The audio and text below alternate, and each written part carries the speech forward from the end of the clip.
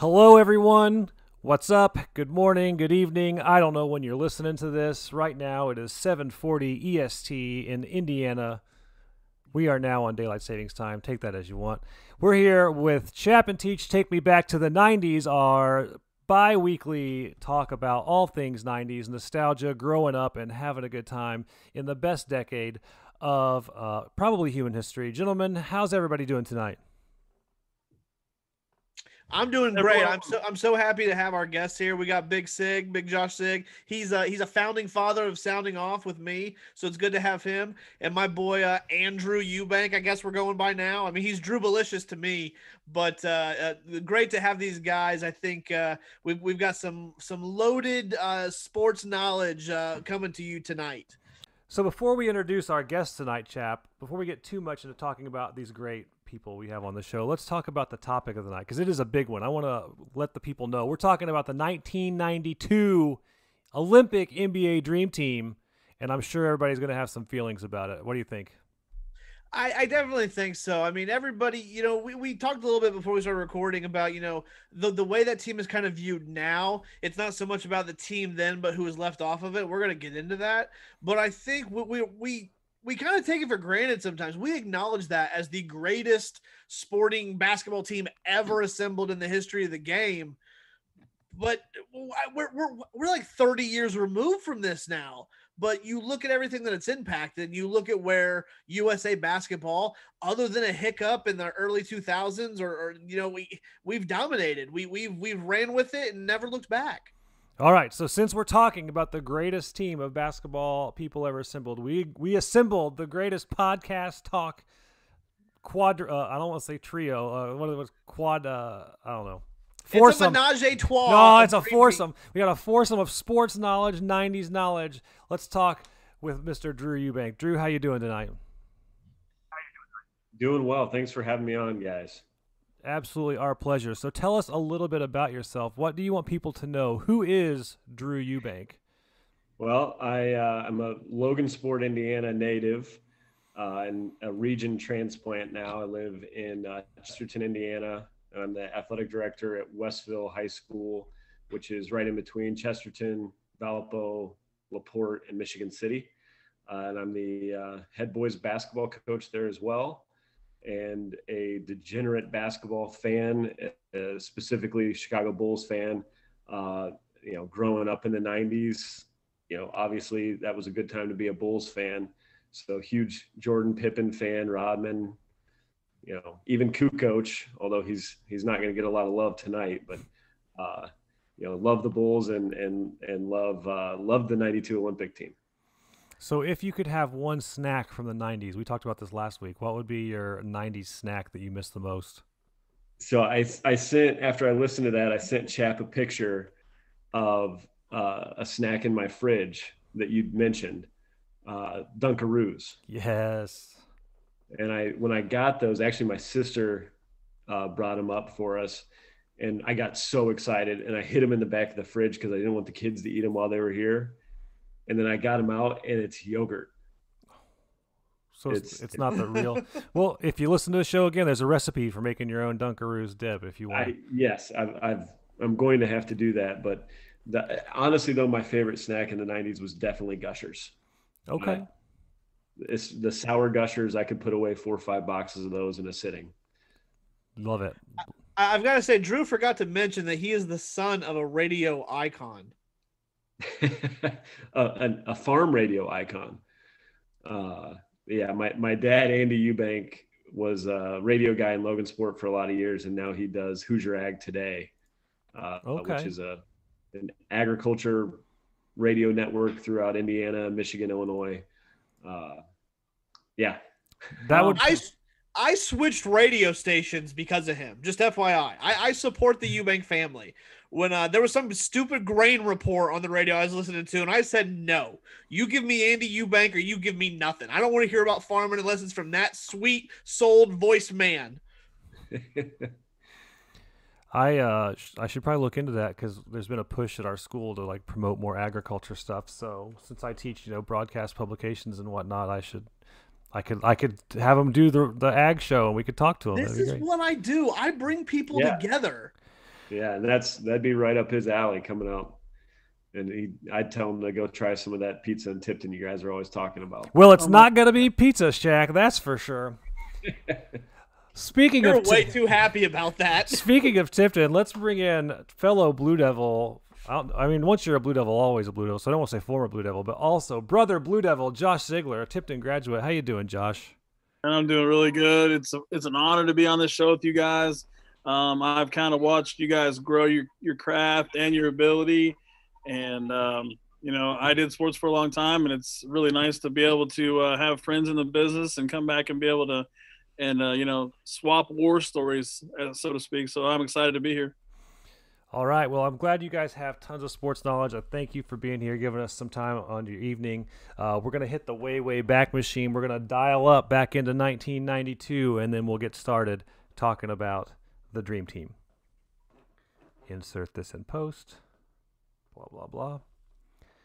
Okay. So we're back, guys. Everybody make it safely through the time warp dial-up machine.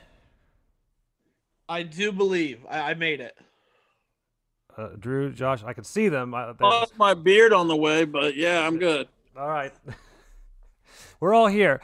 So let's first, before we get too far into talking about the actual roster, I feel like when people talk about the 1992 Dream Team, the thing they want to focus on the most is the roster. And it's important. It is hugely significant.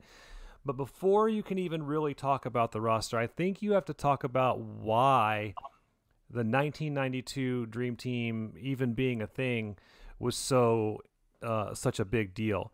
And that was because prior to that, the United States only could play college players. The Olympics were amateurs only. So when they finally announced that was happening, like, it was a huge deal. Do you guys remember, like, hearing about it? Like, I mean, I know Josh said you were 8. I think I was like 9 or 10.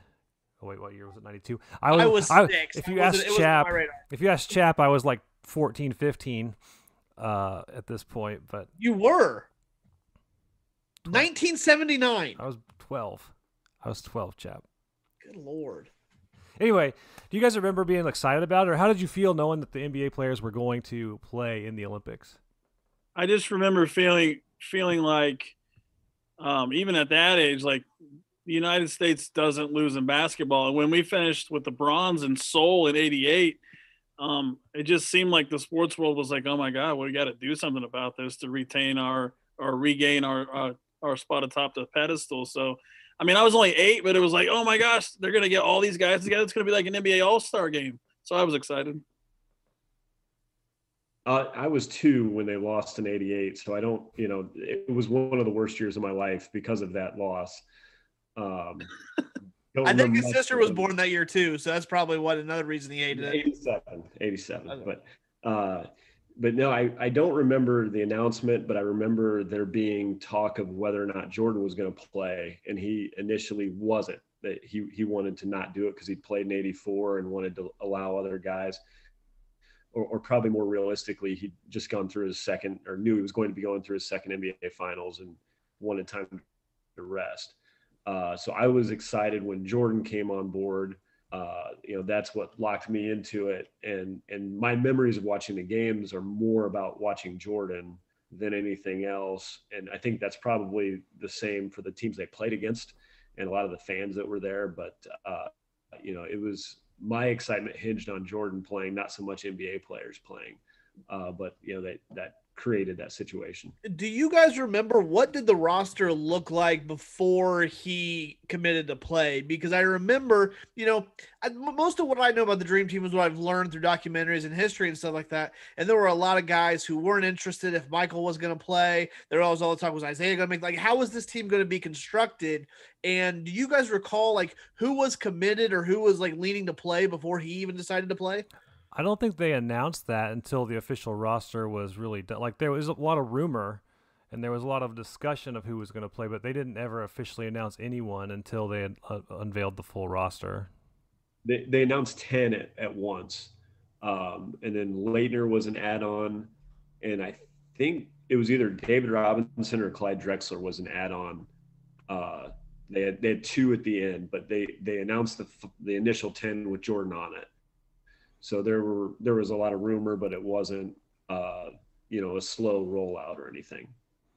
So I remember being in like 5th grade, and we were all sitting around discussing who we thought our dream team would be at the time, because I mean that was just what we did. Because it was. I mean, even at that age, I was really hyped up trying to guess. It'd be just like right now. If we did one right now, everybody would argue about who's going to be on it or whatever. But like at the time, I remember that being a big deal because I was in 5th grade, didn't have anything else going on. What was I going to do? Sit around and talk about basketball with my friends. Isaiah Thomas aside, can you guys think of anybody in 91, 92 who you're like definitely should have been on that team? That wasn't. Yeah. Let's go over who's on the roster just for those people who may or may not know or remember before we get into who wasn't on there. So let's talk about the roster. And I have them in alphabetical order. I didn't go by position.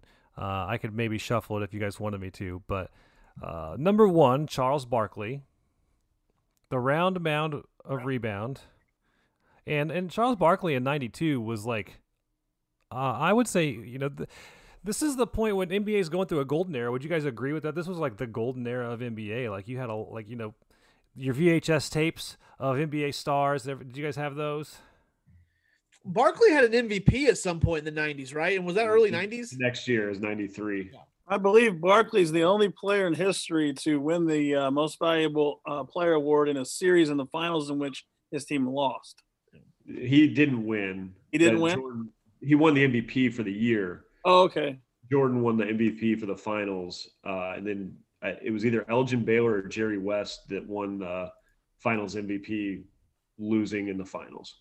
Oh, okay. I had the wrong. And Charles Barkley was kind of ripped at the time. Like he was like they called him fat or whatever. But I was watching. He was half the size he is now. I was watching the video today, and I was like, oh my god, he was pretty just yoked up. Yeah, that was definitely peak Charles Barkley. That about a 2-year stretch where he was in great shape and he was a beast for those 2 years. All right, so after Charles Barkley in alphabetical order, we have Larry Bird. We'll get back to Larry Bird and Magic after we go through the roster. This was a back end Larry Bird. Of course. This was an aging out, still one of the most prolific shooters, but it's his body was letting him down.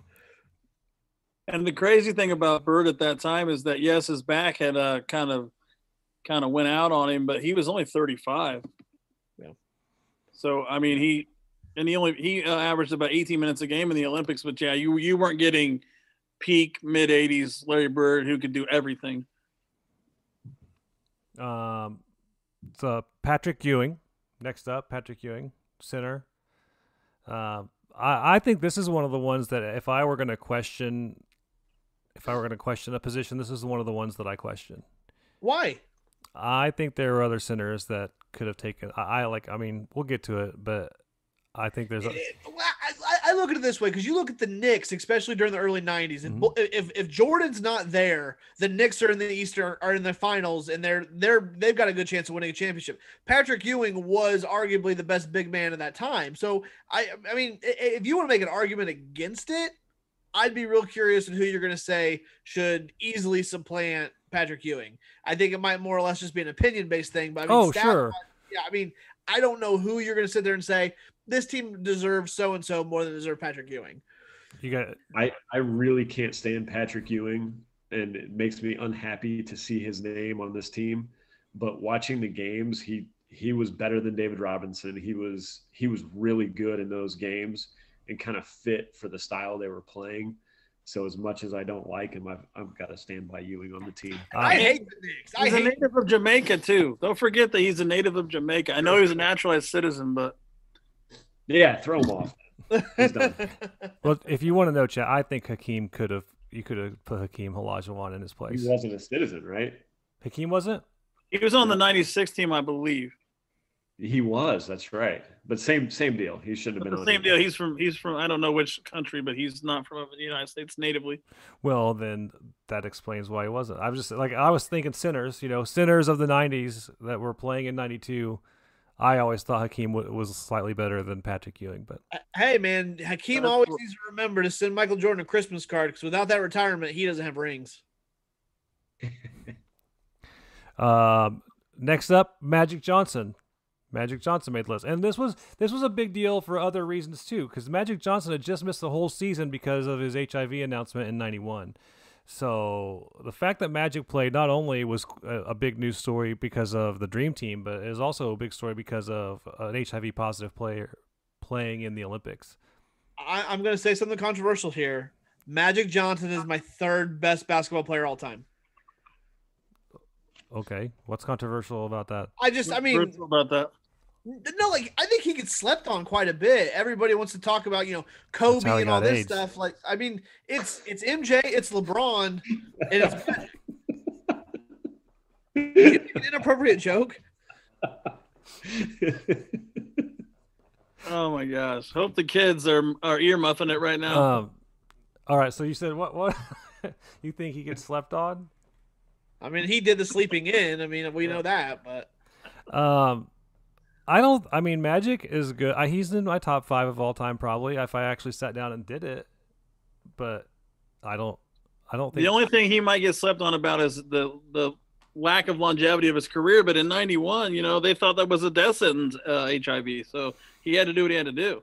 Well, I forgot that I'm actually talking with people who have brains, and I'm usually surrounded by idiots who want to shit on, quality players like Magic. So forgive me. No, you're fine. I think it's hard. Like anytime you do a top 5, top 10 of all time, like it's not necessarily controversial, but I don't think you'll ever come to a consensus. I think that's one of those things in sports that it's just not possible to do. But if that's where you have him, I mean, that's reasonable. Andrew, all right, Andrew, what do you think? If Magic isn't in your top 10, you probably don't understand basketball. Yeah, I mean, it's the only argument you can make for Magic being outside the top 5 is the total body of work because he only played 12 and a half years, I guess. Yeah. But that's the same Jordan played. I mean, his career seems unfinished because, in '91, he is forced out of the league after making an NBA Finals. So you got robbed of probably 4 or 5 more really high-level years. But, yeah, I don't think you can make a case for him being outside the top 5 all time. I can guarantee he's in my top 10. I would have to sit down and really think about if he's definitely in my top 5. Because my top 3 are pretty locked up. Who's your top 3? Of all time? Yeah. Jordan. Uh-huh. Bird. Uh-huh. And then I don't know. I'd have to think for sure. It would depend on the day. But Jordan. You don't have LeBron in the top 3? No. LeBron's. We're not talking about the 2013 Dream Team or whatever. We're talking about 1992. Okay. All right. So after Magic, we got Michael Jordan. Obviously, he deserves to be there. I mean, there's no doubt that Jordan needs to be there. Best player of his era, probably of all time. The thing that I think surrounds the Dream Team and everything that we learn now is just how much power he had to play in it. And especially if you watch like the Last Dance and all that stuff, Michael is very half-assed on if he had any impact on Isaiah being on the team or not. It depends on the day if he really wants to say, how much power he actually had. But this whole project, this whole idea was hinged on him. Everybody building this team, it had to have Michael involved. And if he didn't get involved, like it just didn't seem to fit. So we talk about this Dream Team, but really I think Michael Jordan's existence in this is why this is what it is. Well, the idea that there was, I would guess there was no debate about Isaiah making the team for many reasons. But number one is it was Rod Thorne who picked the team. And that's the GM of the Bulls who drafted Michael Jordan. He was with Jordan. He probably hated Isaiah just as much as Jordan did. In one of the documentaries where Jordan asked who was going to be on the team, and Thorne said, the guy you're thinking of isn't. So, I mean, he knew that he wasn't getting Jordan if he had Isaiah on the team. Right. So, it was probably a Jordan-centric decision, but there are a lot of guys that probably don't play if Isaiah's on the team. I was going to say, I think Jordan takes a lot of heat and takes like the center of that because that's kind of what the media does. They want to create these narratives. But I think that, I've heard Bird say he didn't want to play with Isaiah. I've heard like lots of people didn't like Isaiah. I think the video of him walking off the court looking kind of shifty and ducking down right before the team was announced, I think that had a lot to do with it. I just think it was his personality more than just Michael didn't want to play with him. Yeah, I mean, the late 80s, early 90s Pistons weren't exactly the most friendly team to their opponents. And Jordan and Pippen and those guys, those Bulls, the pre-Rodman Bulls, they took beatings from the Pistons in the playoffs in those years.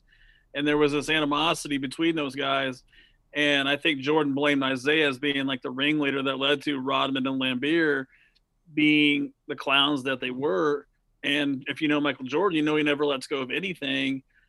And I think that for Michael Jordan, it was really a balancing act because he and Chuck Daly, the head coach of the Pistons, became really good friends while he vilified Isaiah Thomas. So I guess I don't really understand where Michael was coming from, but you hate the player, but you don't really have a problem with the coach. And in fact, you're playing golf with him every day in Barcelona. That's where I have a problem with Jordan. Well, and Jordan's animosity. That's a very good point. But his animosity all started with was it the 85 All-Star game when Thomas let a freeze out of him, and or at least Jordan thought he did. The alleged freeze out. Yeah, and watching the documentary, you read about that in the 90s and early 2000s, and it was like, okay, but did that really bother him for all those years? And then after watching the documentary, like, yeah, there's no chance that he's letting something like that, whether it was real or not, escape his mind. So that's where I think that all came from. And he played with Pistons later on in his career in Chicago. So I don't think it was necessarily a Detroit thing so much as Isaiah was this Chicago guy who had it out for Jordan when he was a rookie or second year guy. And so Jordan just hated him forever from then on. And unfortunately I had to follow suit. How much do you think that is? Because you mentioned Isaiah being a Chicago guy, and with Jordan coming in Jordan was he was a force to be reckoned with as soon as he came in the league. Do you think there was like a jealousy aspect there of Isaiah? And that's kind of what started the whole thing, was kind of like, hey, wait your turn kind of thing. So Isaiah started this, it was an Isaiah issue. And he's told the story that he came home to Chicago after the season one year and his nephew was wearing a Jordan jersey. And that, I think, had a lot to do with Isaiah's hatred of Jordan early in Jordan's career. It was like, I'm Chicago. I'm this Chicago guy, and my own family members are wearing a Jordan jersey. So I blame it on Isaiah. I'm with him. I'm with him, but I mean, I think, the one thing we can say about Jordan is like he's the GOAT, but he's also like the GOAT of pettiness too. Like, I don't think there's anything in that guy's career that he hasn't held on to. Are you saying you're not petty? Oh, I'm extraordinarily petty, but I'm not the GOAT of anything.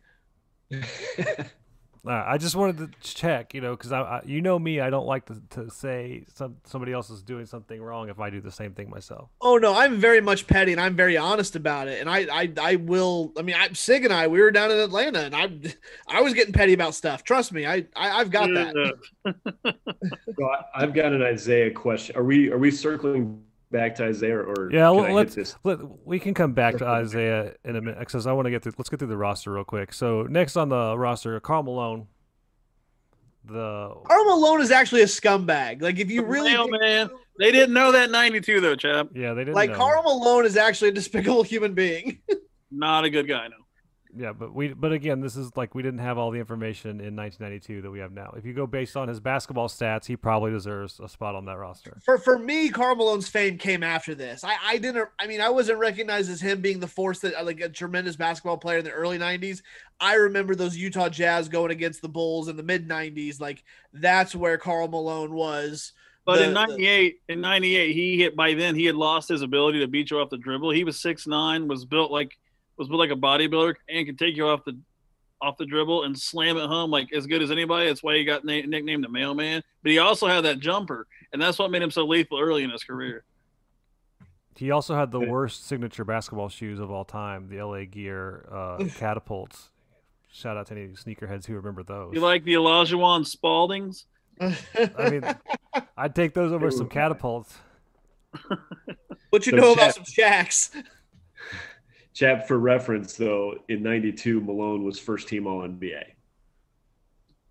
So he was top 5 in the league at that point. I got you. Well, also at the same time too, keep in mind, not a lot of Utah Jazz games on in the middle of Indiana, so it was very much Anywhere. whatever the primetime game was, or on NBC, or the Saturday Sunday afternoon games, or it was Pacers Nation in the old Chap House. Yeah. So after Karl Malone, we got an NBA Jam favorite, Chris Mullen. Use him every time I play NBA Jam. Him and Tim Hardaway. How is that team effective in NBA Jam? Please enlighten me. You just bomb it from 3 all day long, and it goes in every time. Not to mention Tim Hardaway has the speed, and they both hit threes. Yeah. Mullen's 3-point percentage in the Olympics was unbelievable. If you look it up. 14 to 26. Not bad. What was it? I'm still haunted by his shaved head in the 2000 Pacer team. That still scares me. Yeah, he looked like he was sick. Oh, he did. He looked sicker than Rick Smits, though. Rick Smits looked like a cancer patient. He did, man. You're not wrong. So after Chris Mullen, we got another forward, Scottie Pippen. He is on one right now. Scottie Pippen is going off the rails, but 92? Yeah, we're talking about 1992 Scottie Pippen. So he said in the documentary that he didn't believe that he should have been on the team. He thought that there was other people more deserving than him. But ask him today if he still feels that way. He'll probably say they're all gay and what I don't know what his deal is. More racist. Don't forget racist. Yeah. Seen a trend here with you, Chap, in the last couple of weeks. What? No, I mean Pippen was. This was right before Pippen became Pippen. You know, he was really, really good. He was second team All-NBA in 92. But, you know, I think Jordan retiring did a lot for him becoming, you know, the guy we thought he was. But if you watch the first Croatia game that they played, that was the one game in the Olympics where Scottie Pippen played like Scottie Pippen. Like just a complete animal on defense. And that's why he was on the team more than offense. He was probably the best perimeter defender in the NBA in the early 90s. He was ridiculous. When the how many times was he named all defense? I don't know, but I would guess 7-8 times. Because I mean he's one of the 50 greatest players for a reason. We're not sitting here to shit on Scottie Pippen, but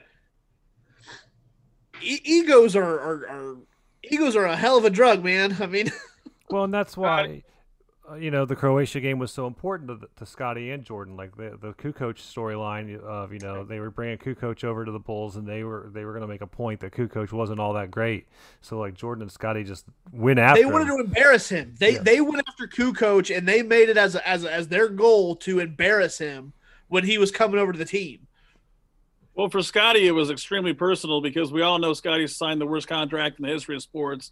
And he felt like Gary Krause at the time was holding back money to give to Kukoc once he decided to come to America. So Scottie took it extremely personal. In that game, the first Croatia game where they held Kukoc to 4 points, he and Jordan just were in his jock the whole night. I felt bad for him, even as an 8-year-old. Yeah. So Pippen was 5 for 9 from the field with 9 assists, and he had 5 steals. Jordan had 8 steals, and of their 13, I think 11 were directly off of Kukoc. Good Lord. So, I mean, they absolutely destroyed him in that game. And that was an interesting Jordan game, too, because he wasn't really that good other than the 8 steals. He was 9 of 22, and he forced a ton because Jerry Krause called Kukoc the European Michael Jordan. And, I think he might have taken it even more personally because he's so petty than Pippen. Yeah. Because there was this idea that my boss thinks this guy's better than me. And he wound up really not playing that great of a game because he was pressing a little bit to stick it to Kukoc. But the 8 steals were pretty amazing in 28 minutes. Right. All right, so after Scottie Pippen, we have David Robinson, the Admiral. I mean, there's not much to really say about it. He was a great center. I mean, he was a great player. He was pretty young at the time, I believe. But the fact that he went to Navy, I feel like you got to let him on the Olympic team for that. Maybe this counted as one of his years of service or something. There you go. What I remember about David Robinson is the quadruple double that he had. That included like 10 blocks, 10 steals. some ungodly amount of rebounds, and then he also had the 70-point game, didn't he? Yeah. So I mean, we're talking about one of the greatest big men to ever play, really. And also, go go ahead, man. No, I'm done. I was gonna say also one of the more interesting signature shoe lines, if you're a sneakerhead, like he had those Nike pumps, the first Nike pumps, and that's what the Woody Harrelson wore in White Men Can't Jump. Yeah. Anyway, there's a little sneaker history for it. Not that anybody likes sneakers, but He had maybe the second or third best shoe in the Olympics, I thought. I'd have to remember. I obviously know Jordan's sevens were awesome. Like, I mean, but I don't remember anybody else's. Did Pippen have his own line yet, or no? Pippen didn't. He was wearing flights. Yeah. But Robinson. Pippen's '96 Olympic shoes are pretty rad. That's when he got his own shoe. But the Robinson ones, he was like the only guy that didn't have a solid white shoe. He had like a black midsole, and it was just kind of a different look from everybody else. Almost looked like reverse spats. Cool. So after David Robinson, we have another fantastic Utah player in John Stockton. John Stockton to me is like the last traditional point guard. Like he was a pass first guy. Nash was the next guy who kind of revolutionized the point guard position, but John Stockton, like, is there? I mean, obviously now we have better athletes, but leading up into through the 90s, was there a better passer? Was there a better point guard? You mean before then, up to then? Because I mean, like, what about Pistol Pete? Or there's that guy Magic. Magic was a great passer too. People forget. Yeah. There's Chap sleeping on Magic again. Chap sleeping on Magic. He's Cookie. Jesus. My favorite thing about John Stockton in the 1992 Olympics was, and if you go back and watch the documentary, they'll show you that he was able to walk through the crowd and just chill and like say hi to people, and they had no idea who he was, and like everybody else was jealous of him for that because like they couldn't do that. He's the only one who had autonomy amongst any of them. Yeah, I would love to see the full John Stockton video footage that he took. Where he's going around and he's like, they're wearing a shirt with his picture on it. And he's like, hey, have you met any of the guys with the Dream Team? They're like, no. And he's like, okay. The one lady, who's your favorite player? And the lady says, John Stockton. Didn't know she was talking to John Stockton. That's pretty funny. That's pretty funny. Just amazing. Yeah. But Stockton should not have been in the Olympics. Jordan broke his leg in the lead up to the Olympics. A month before they played their first Olympic game, Jordan broke his leg, stuck his knee into his leg, which they said was a freak accident in practice. That's why Stockton only played 29 minutes the whole tournament.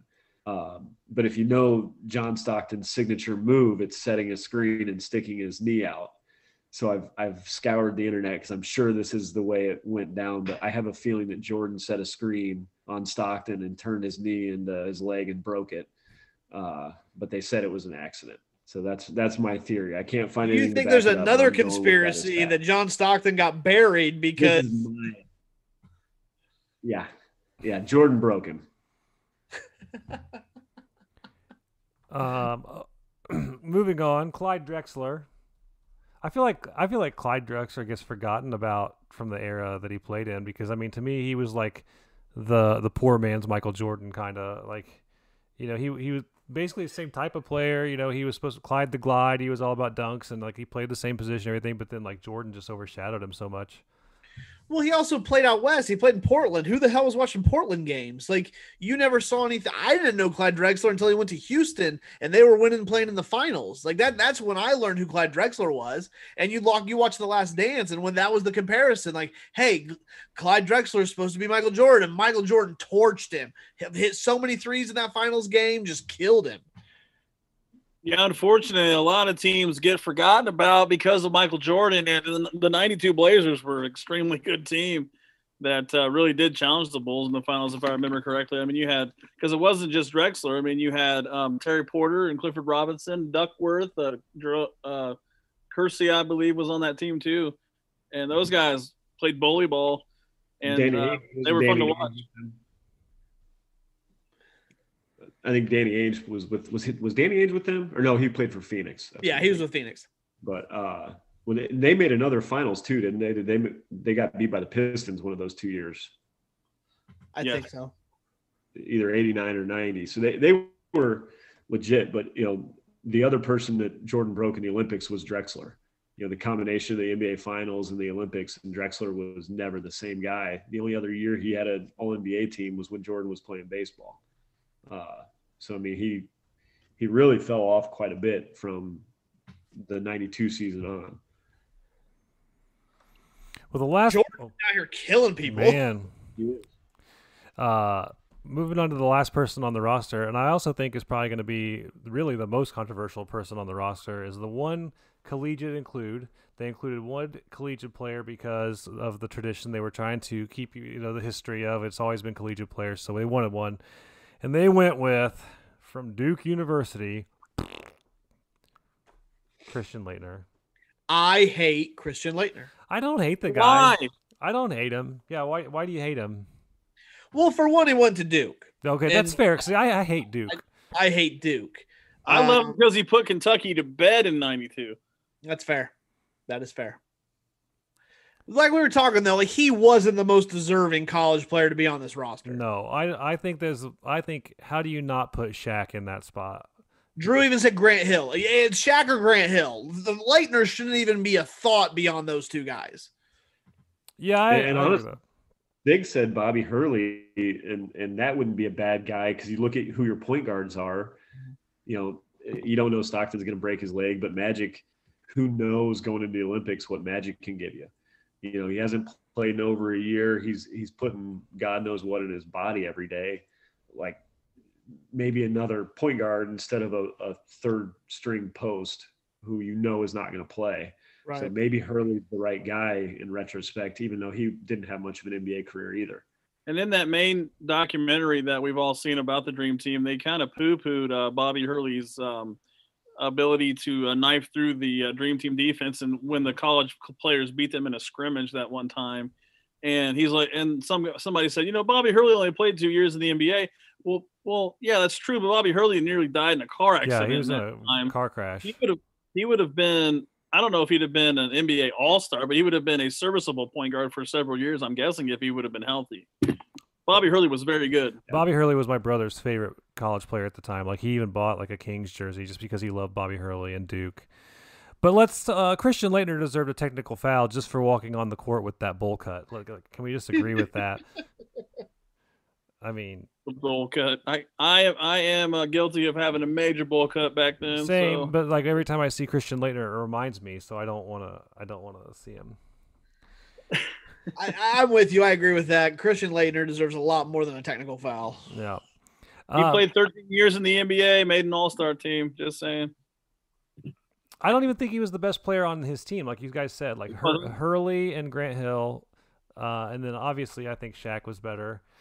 At the time, though, if you asked me in 1992 how I felt about Shaq, I actually did not like Shaq at the time. I thought as I've gotten older, I appreciate his game way more. But at the time, I was like, all he does is just stand under the basket and dunk it. Like, that's how hard is that? That takes and nobody else is doing it like him. Well, I understand now, but as a fifth grader, I was like, this is stupid. I don't like him. You weren't a fifth grader. You were like a junior high. I remember walking through the cafeteria line in fifth grade talking about Shaq. So yeah, in 1988. Anyway,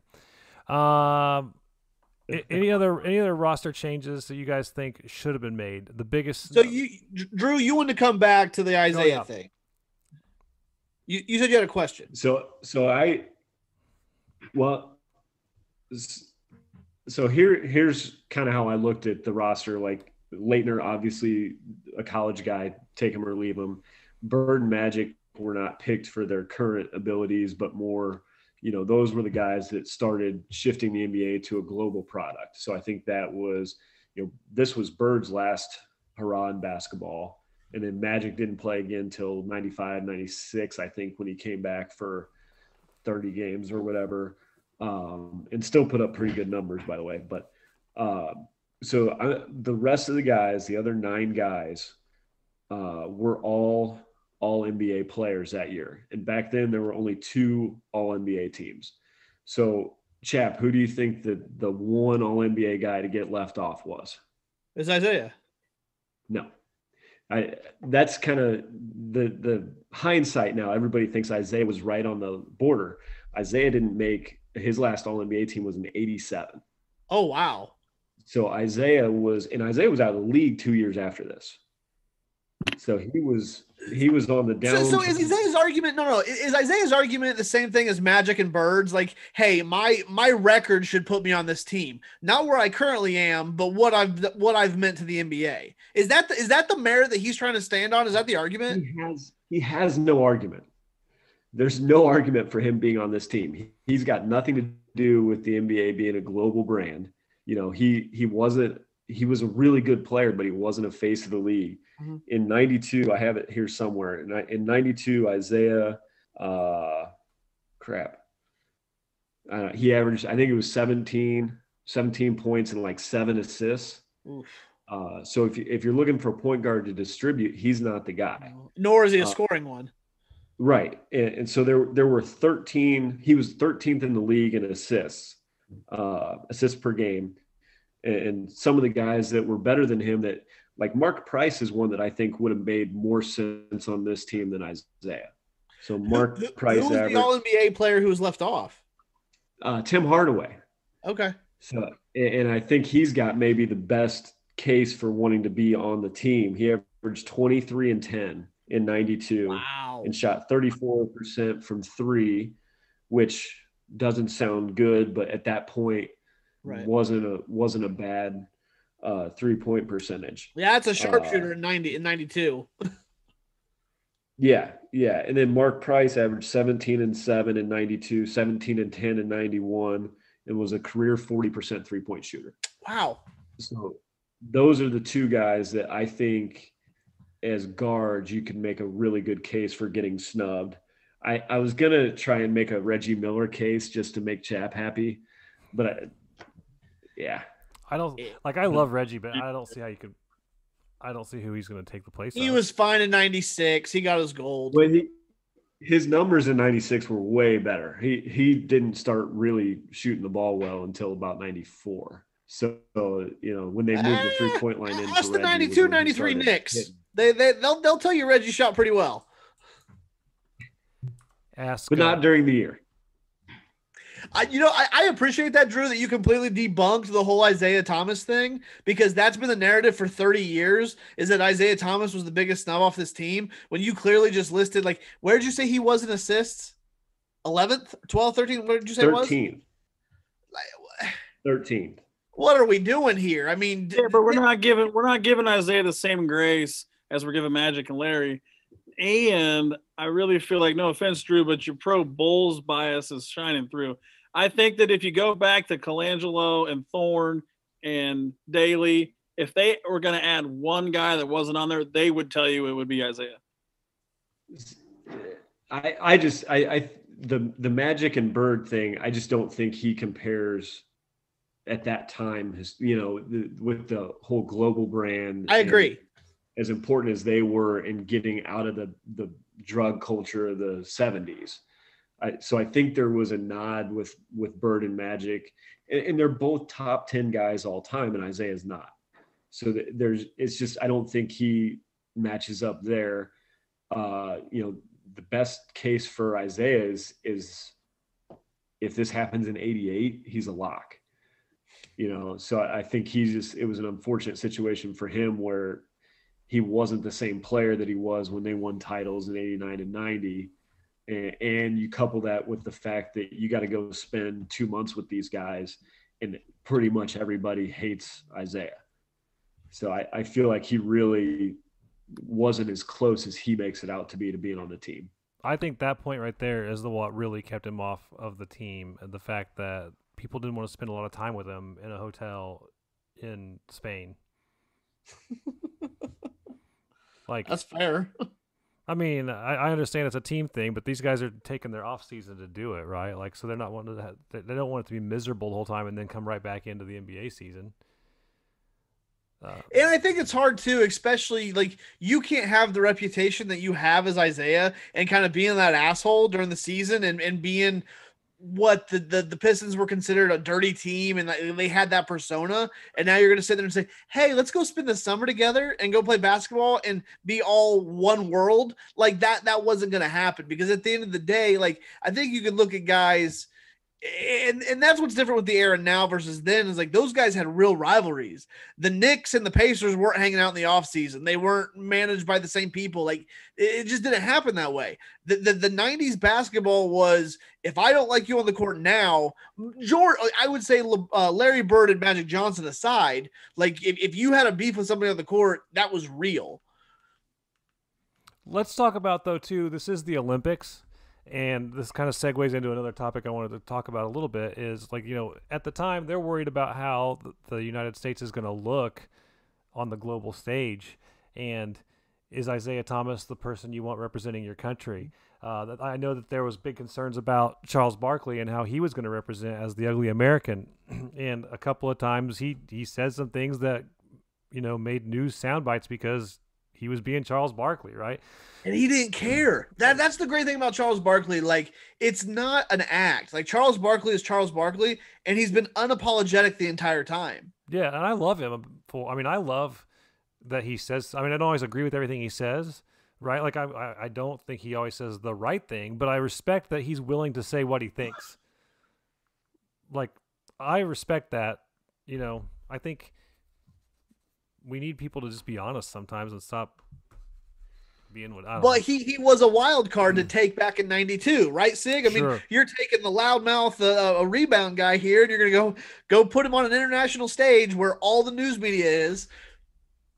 Yeah, and I think he threw an elbow at a guy from Angola when they were beating him by 100 in the first round. So that was a really rocky start for him. But really, honestly, like, and the documentary talks about this, the one that I watched most recently, that he became the face of the United States men's basketball team because he was the only one who was willing to go out amongst the people after the games or after their practices. And he was really approachable, really down to earth. But the rest of those guys just wanted to stay out of the limelight. They didn't want to go out in it. So Barkley kind of became the de facto spokesman for the team. So that's why he was all over the press, because he was the only one giving sound bites. Yeah. But I agree. Yeah, definitely true. Definitely true.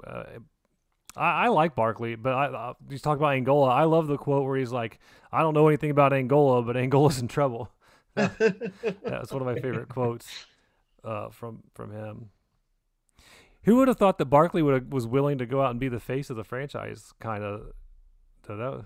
If you'd put money on who was going to be before the thing, you would not have picked Barkley, I don't think. In hindsight, I think as we've seen his career kind of go the way that it has and the way he is with the media, like, he's very much like a man of the people. Like, I think he's very relatable to a lot of people. And I think so it kind of makes sense in hindsight. But you're right. Back then, who would have thought it was going to be him?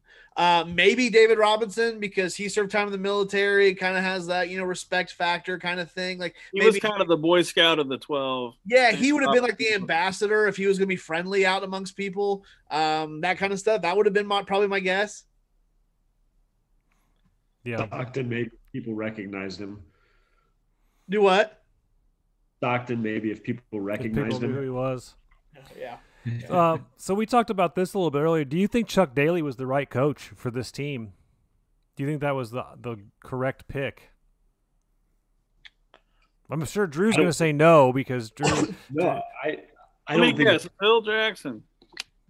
No, it didn't matter at all. I don't think. From everything you've read and seen on the documentaries, it seems like he handled the lead up to the Olympics as well as anybody could have, letting the college kids basically beat the pro team or beat the dream team was probably the right thing to do. And not a lot of guys would have done that from an ego standpoint. But I don't think it mattered who coached that team. They were going to go kill everybody anyway. I think the thing that you hear about with Chuck Daly, though, is like everybody is they speak highly of him. Like, regardless of him coaching the Pistons or whatever, like, players respected him. And regardless of, I agree with you, Drew, that team was going to go slaughter whoever they played anyway. But I think at the same time, too, you do need the right person to kind of manage all the head cases that are there, all the egos, and like you just said, letting a college team embarrass millionaire pro players. I don't know another coach that would have done that, nor let that information come out. Or make it come out. Yeah. You know, I mean, that story doesn't get out if he doesn't let it get out, and he wanted it to get out at the time. Yeah. I don't know a lot of other coaches who would have done that. Does a Pat Riley do that? Absolutely not. I think. Well, Coach K was an assistant on that team, and he admits that Daly did it on purpose. He made no adjustments in that game whatsoever. So, but the one thing about Chuck Daly is that he kind of had this debonair attitude kind of about him. He always, his image was very important to him. So the fact that he was always well kept and, was always wearing a suit and always kept his hair perfect, he kind of, we are a type of we do have a type of superficiality in our culture as Americans. So he fit into the suit, so to speak. But if you look at statistically, I mean, who's to say they wouldn't have won by any more or any less if someone else was the coach? I mean, they dominated so much. Right. Well, I think him going out and playing golf with Jordan helped the whole thing too. Like the fact that they were able to go play golf and like the day that he made the schedule around the golf schedule, like he made practice schedule based around their playing golf, like that kept Jordan happy. And if you have an unhappy Jordan on that team, you're gonna have everybody is unhappy. Yeah, what are you supposed to do? You've got the golden goose there. You've got to keep him happy. And I think also too, coming off, the rough patch that Jordan had with the Pistons and everything like that. I don't know if Jordan has that respect or that relationship with Chuck Daly without the golf. That's probably a friendship or a relationship that grew out of that because Jordan probably had no desire to be around Daly other than, hey, we're on the dream team. And they like golf. Yeah. Drew, do you know who extended the olive branch first, whether it was Daly or Jordan? Because they seem like the odd couple when it comes to they ended up, Daly wanted his head in the playoffs those years, and now they're golf buddies. So how did that happen? Do you have any idea? So Daly was going to be the coach of the dream team before the roster was set. Okay. And apparently Rod Thorne was prepared to set up a meeting or whatever. And when he talked to Jordan about it, Jordan never once mentioned Daly coaching. So I don't know if there was just a respect that existed. Daly wasn't the guy that was putting Jordan on the floor exactly, so maybe he didn't really care. But it didn't seem like it was ever an issue for either one of them to be on the same team. Okay. Well, that covers all my notes. So if there whatever else you guys want to talk about, we can talk about it. But you've got a question on here, and I think it's interesting. Is it possible that any other team can have the same kind of wow moment the '92 team did? I don't know, man. That was something that was so kind of special and out of nowhere. If you can just put the greatest dunkers in the dunk tournament or in the dunk contest, I'll call it a win. Yeah, I would like to see better dunk contests. I mean, when you look back at the old dunk contest, it was great, but I don't think you could do it in basketball. I don't think that there'll be a cultural wow excitement about basketball like you have with this. I think maybe you could do something in a different sport, but I don't know what it would be. The only sport that I think you could replicate this would be if all of a sudden football became a worldwide sport where other countries had pro leagues that were, maybe not NFL level, but close. Because I feel like the thing that made the Dream Team so amazing was you had some really good other teams. You look at Croatia, who they played twice. They had Kukoc, and then they had Drazen Petrovic and Raja Barros. So they had three high-level NBA guys that they win the gold medal if it's not the Dream Team. If it's still college kids, it's between the U.S. and Croatia, and it's a really good final. But so baseball, other countries have already established themselves, and it wouldn't, did we win the? It meant a lot to me when the Americans won the World Baseball Classic last time, because. But that's not a given, right?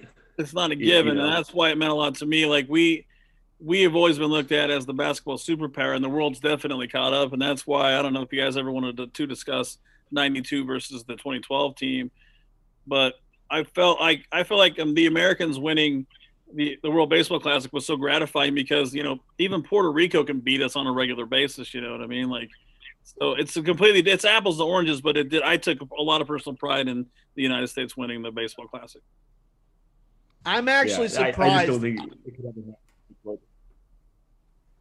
I was gonna say I'm actually surprised to this day that we still have the stars playing in the Olympics that we do, especially with the way this season went, that we still have some of the high profile players that are playing. Like, I'm really surprised it continues to be a draw for some of the superstar talent in the NBA. I think it's more for their brand now. Whereas in '92, it was more about, first of all, it was about going over there and dominating everybody. But also the pride of winning a gold medal, and for a lot of those guys, their first chance to do it. Whereas now I think it's just about building their brand and endorsement opportunities. I think it's a financial thing. I think there's guys that are concerned with the, like Carmelo Anthony scoring the most points in Olympic history and stuff like that. I think it's about a lot more than civic duty and loving basketball. So Carmelo tries to claim that having the Olympic gold medals is more than an NBA championship. That's easy to say when you have one and not the other. Yeah, agreed. I would say the same thing as him if I had Olympic gold medals and no NBA championships. I mean, don't try to act like you're super patriotic here, Carmelo. It's because you've got one and not the other. Okay, on that point then, like, I think I would say winning an NBA championship would be a more difficult thing to do than winning an Olympic gold medal as a U.S.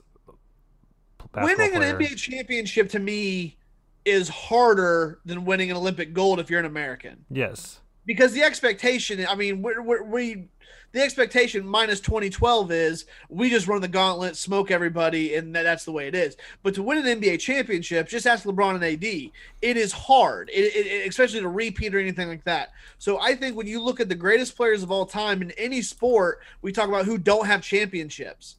And I think winning a championship when the best players in the world are in your league, that means more than a worldwide where basketball or baseball or football or anything like that would be secondary or third or whatever down the list. Winning your league championship is more important to me.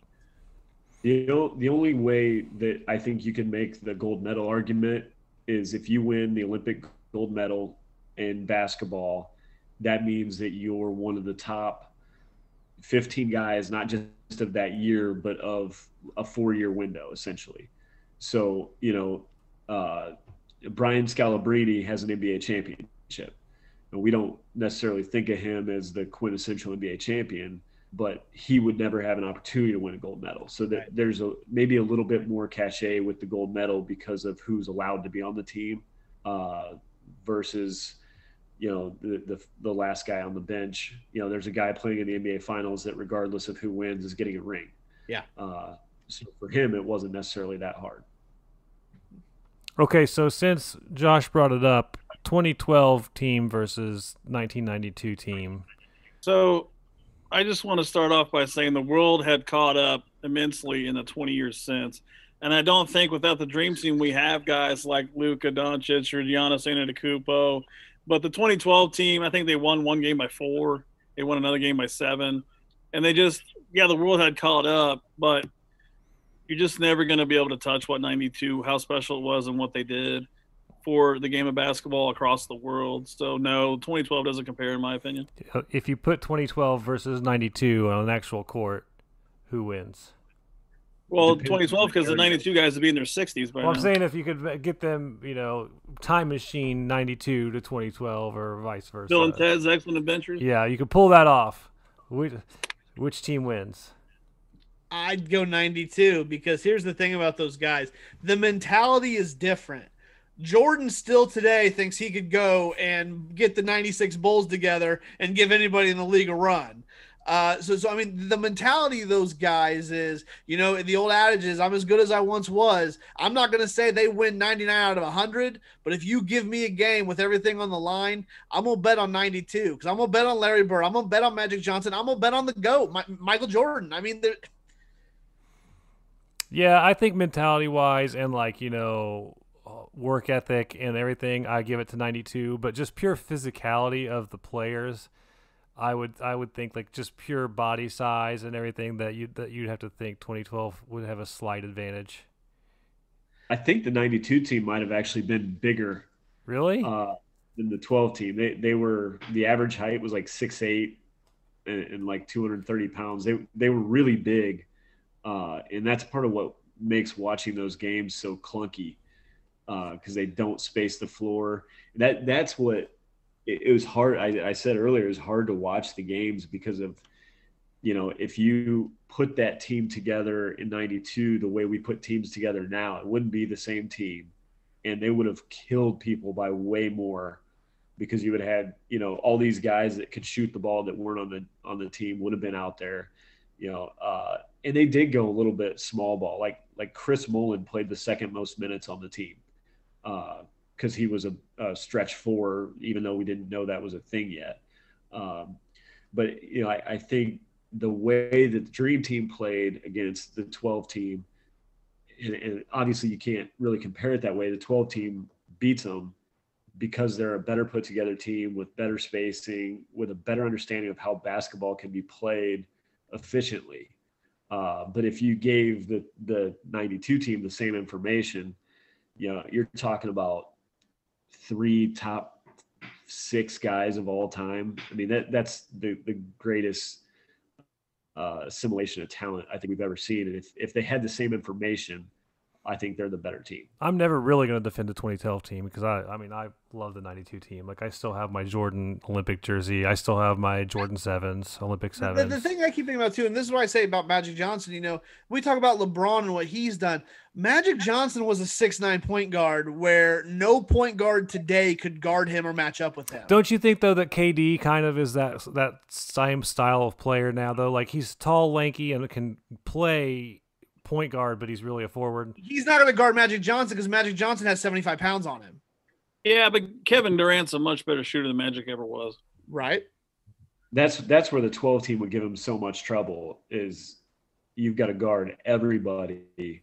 You got to guard fives. I mean, you got to guard 5. Yeah, I got it. Just for fun, here's the 2012 roster: Durant, Carmelo, LeBron, Kobe, Kevin Love, Aaron Williams, Russell Westbrook, Chris Paul, James Harden, Andre Iguodala, Tyson Chandler, and Anthony Davis. So one true post player, really, because by then Love was playing the perimeter. Yeah, they would get destroyed on the inside for sure. But then, can you play Ewing or Robinson, or even Malone, against those guys at the other end? Good question. I mean, you're gonna take 2 to give up 3. Yep. And this is the great thing about sports. Like we'll never know the answer. You can't solve this, but it sure is fun to discuss, right? That's why I hate the GOAT conversation, because I will sit here and say, all I can do is based on what my eyes saw. And during my time in my life, I saw Michael Jordan do what nobody else has ever done. Michael Jordan is the greatest basketball player to ever live in my eyes. The kids who have never seen Michael Jordan other than replays, I don't want your opinion. Yeah, no, I'm with you. And I think that people, like I know a lot of people will say our age Larry Bird was great, but I think that Larry Bird also, like the new generation, they don't really understand how good he actually was. Like he looked bad doing it, but he worked hard to pull it off. But I think that, because I mean, back then we had Jordan versus Bird was like a game because it was like who's better, Jordan versus Bird. But now it's like I don't even know how many people. And I'm not saying like I don't want to sit here and make a statement like Larry Bird gets slept on or anything, because who would say something like that? But like, I don't think people understand how good he was in his prime. I feel like Bird was doing LeBron things before LeBron did them. If you statistically, if you look at it, I'm not comparing their athleticism, just their statistical output when it comes to points, rebounds, and assists. Similar, they were doing similar things. Because Larry did it all. Like I mean, he was a stat stuffer. Yep. And he'd beat you left-handed. You guys there was a Larry Bird quote. There was a Larry Bird quote. I think it was going into the 87 or 88 season. where they asked him about his conditioning coming into the year, and he said that he was really working hard to get into shape for the season. He switched to light beer. and that was not a joke. So, you know, I always tell the kids, like, when you look at the Larry Bird numbers, think about that too, that his idea of an off-season conditioning regimen was switching from Bud Diesel to Bud Light. Hey, the hick from French Lick, baby. We'll take him. Yeah. That reminds me, I need to get on Homage and buy that shirt before they sell out of it.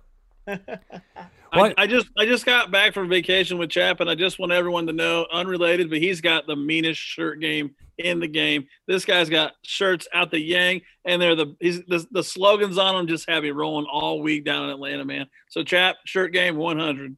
So props to Homage, because John got me turned on to them, and the material is ridiculously soft. They have great shirts, and yeah, my shirt game is strong because of them.